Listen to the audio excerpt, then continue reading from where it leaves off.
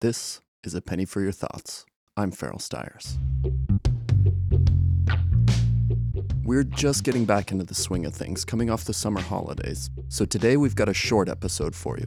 But don't worry, a full one is in the works. And today's episode is the first installment of what we hope will be a pretty regular segment on the show. The segment is called Rumor Has It. And in each installment, we'll dig into a rumor, myth, legend, whatever you want to call it, about marketing or market research. And these rumors aren't reserved for just those of us in the market research world. Everyone's heard something about the clever ways companies try to attract buyers. It could be anything from where a given item is placed in the store to the smell of a nearby bakery. We take this rumor or myth and do the research for you to decide if it's true or if it's not.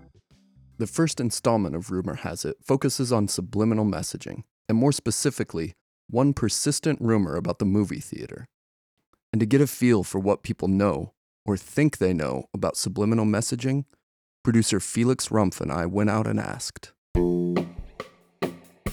The marketing tricks where you add the extra screen to the commercial, which like subconsciously makes you buy things. The one I hear about the most is when you're like, well, I think it's an American thing, but you're in the cinema. They show really short fractions of an image of, for example, a cola or something to eat. And then they like splice together a clip in the middle, which like go to the lobby or some shit. It's so short that you don't really realize it, or not consciously, but somehow your brain sees it and takes it over. There's a message underneath the surface message that they're giving that triggers you to do something. And then it is said that you would feel more or crave more for eating something or drinking something, like the brand that they showed. And do you think it works? I don't know. Yeah, I wouldn't know. I would guess that if it exists, they probably do it for a reason. And if it doesn't exist, then they don't do it for a reason. I don't know. Well, I guess they did research for it, otherwise it would be stupid to implement that. I hope it doesn't work, because I would not want to be subconsciously influenced by buying things. But on the other hand, maybe it works. Yeah. Because I think it's illegal now, so probably it works. They don't have breaks anymore in the cinema now, so it's less useful. Now you buy your stuff before you enter the movie, and for them it's not really useful that afterwards you are hungry or thirsty. Clever reasoning. Yeah, when there were still breaks in the cinema, it makes more sense. Do you think they have used it back then? No, they weren't that smart yet.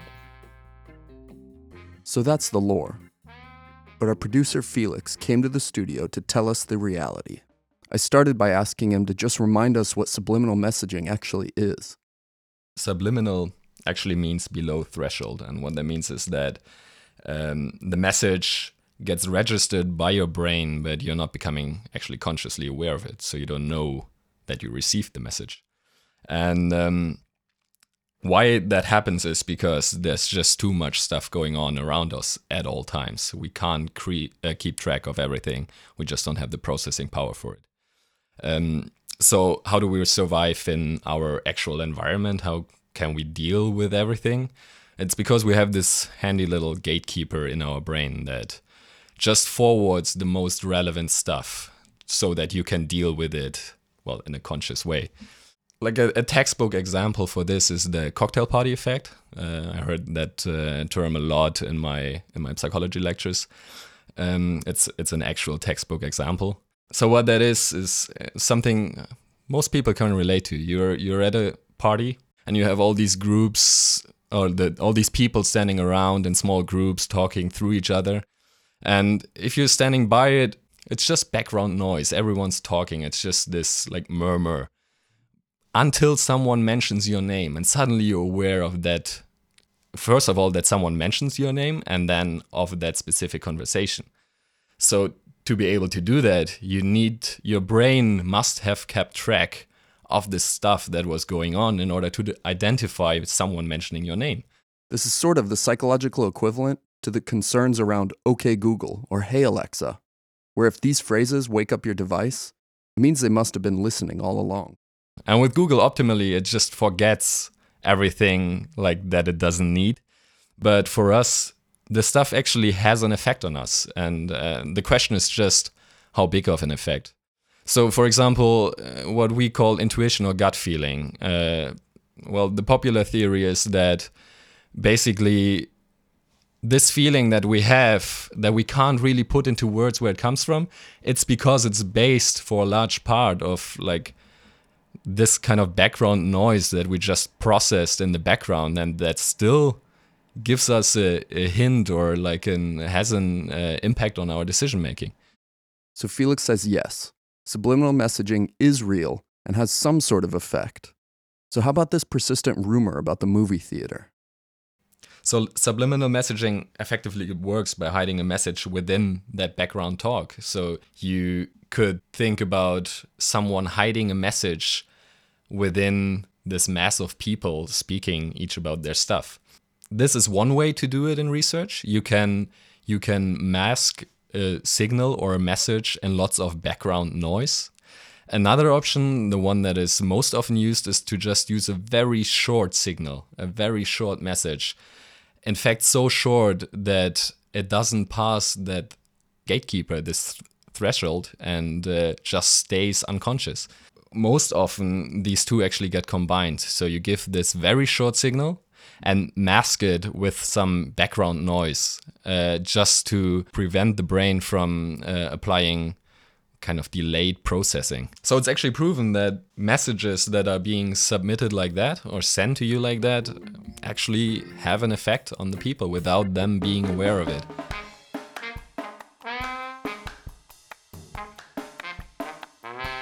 Okay, so I mean, most people don't really know about the cocktail party effect. Like psychologists do, everyone who knows about psychological research does, but outside of these circles, like, okay, most people probably didn't hear of it.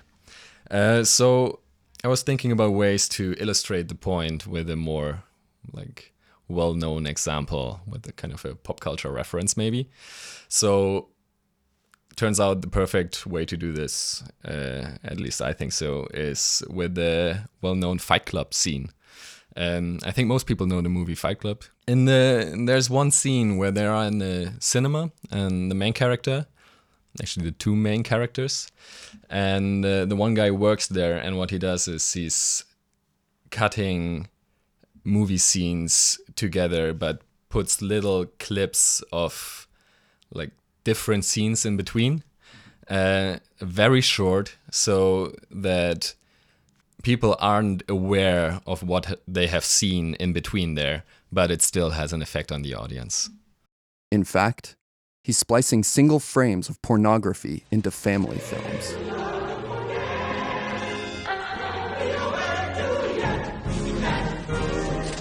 Nobody knows that they saw it, but they did. They basically just wanted to fuck with people. Like they just wanted to spread chaos. But the question then is, how do people, or can people use the same technique, the same principle, but more with a commercial mindset, with a commercial agenda? You want to have a controlled reaction in your audience, basically. But Fight Club wasn't the starting point for these rumors about movie theaters. The story's based on an incident that happened all the way back in 1957. I think the best well-known example for use of subliminal messaging is also like one of the earliest, or at least the one where the general public became aware of what subliminal messages are, or at least that it exists, is this incident or this report of James Vicari and Francis Thayer, I hope I pronounced the names right, who published a study in which they claimed that they increased popcorn and Coca-Cola sales in a cinema by, I don't know, something like 50 or 60%, by showing subliminal messages to the audience without them obviously being aware of it. It is, in this example, it is an image. So what they do is show like one or two frames of either Coca-Cola, just the logo, or I think the words popcorn.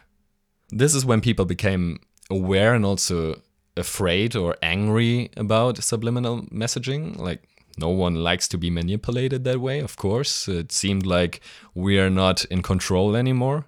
What is with free will? And I mean, of course, people become upset.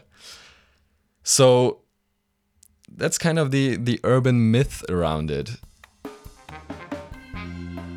Okay, we know what subliminal messaging is. We know where those myths come from. But is it true? Are we all being manipulated to buy things through subconscious messaging? So there, of course, as so often in reality, it is not as easy as it sounds. And it turned out that the data which these two gentlemen reported was completely fabricated. They made up this bogus study, basically. Never happened, and the cinema which was supposed to be associated, they didn't know about it. Okay, so subliminal messaging works, but subliminal advertising, probably not. Just because you run into too many practical issues trying to set it up, basically. Most studies that were done around subliminal messaging happened in a very controlled environment, and even then you find quite small effects. So you can influence people, but it's really not as game-changing as many people believe. Also, you can illustrate it nicely if you think about advertisement clutter. So there are all these different brands screaming for your attention, trying to bring their message across to you. And brands are having this problem right now. There's just too much of this stuff around. You get drowned out. Like, your message gets drowned out by all the other messages. You become part of the background noise.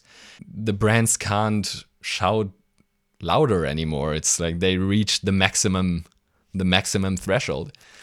So the same dynamic goes on with subliminal messages. There's just so much information around, as I also said in the beginning, that all the controlled messages need to compete with this background data that might not be relevant to the individual. Furthermore, the threshold of the people differs. So for some people, you might need to show like a 200 millisecond clip, and for another one, you need to show like a 300 millisecond clip. And if you could say, okay, you can just go for the average, and that's fine. Some people might miss it. But the bigger problem for advertisers then is that people for whom it's long enough to become aware of it, that they would get really upset because they realize what is happening, and the backlash would be like, brands really would like to avoid that. I'm sure of that. So this is pretty much why it doesn't pay off for companies to employ such a tactics on a large scale. It needs preparation. It needs usually a controlled environment, and just the payoff isn't big enough, and the backlash would be too big. It's too big of a risk. And for what? Like for really a handful more cola sold, or like a handful more of bags of popcorn. You can sleep sound, let's put it that way. The general principle works, but the practical application is just, there's no way to make it feasible. So there we go. Subliminal messaging is a real thing, and in a controlled laboratory, you can even measure its impact.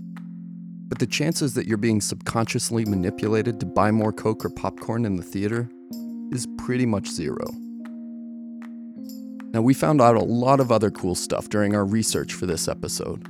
So if you still want to hear more about subliminal messaging, subscribe to the show, because we may do a full episode that dives deeper into this. For those of you who are new to podcasting, go check out our website where you can learn how to subscribe and receive new shows as soon as they come out.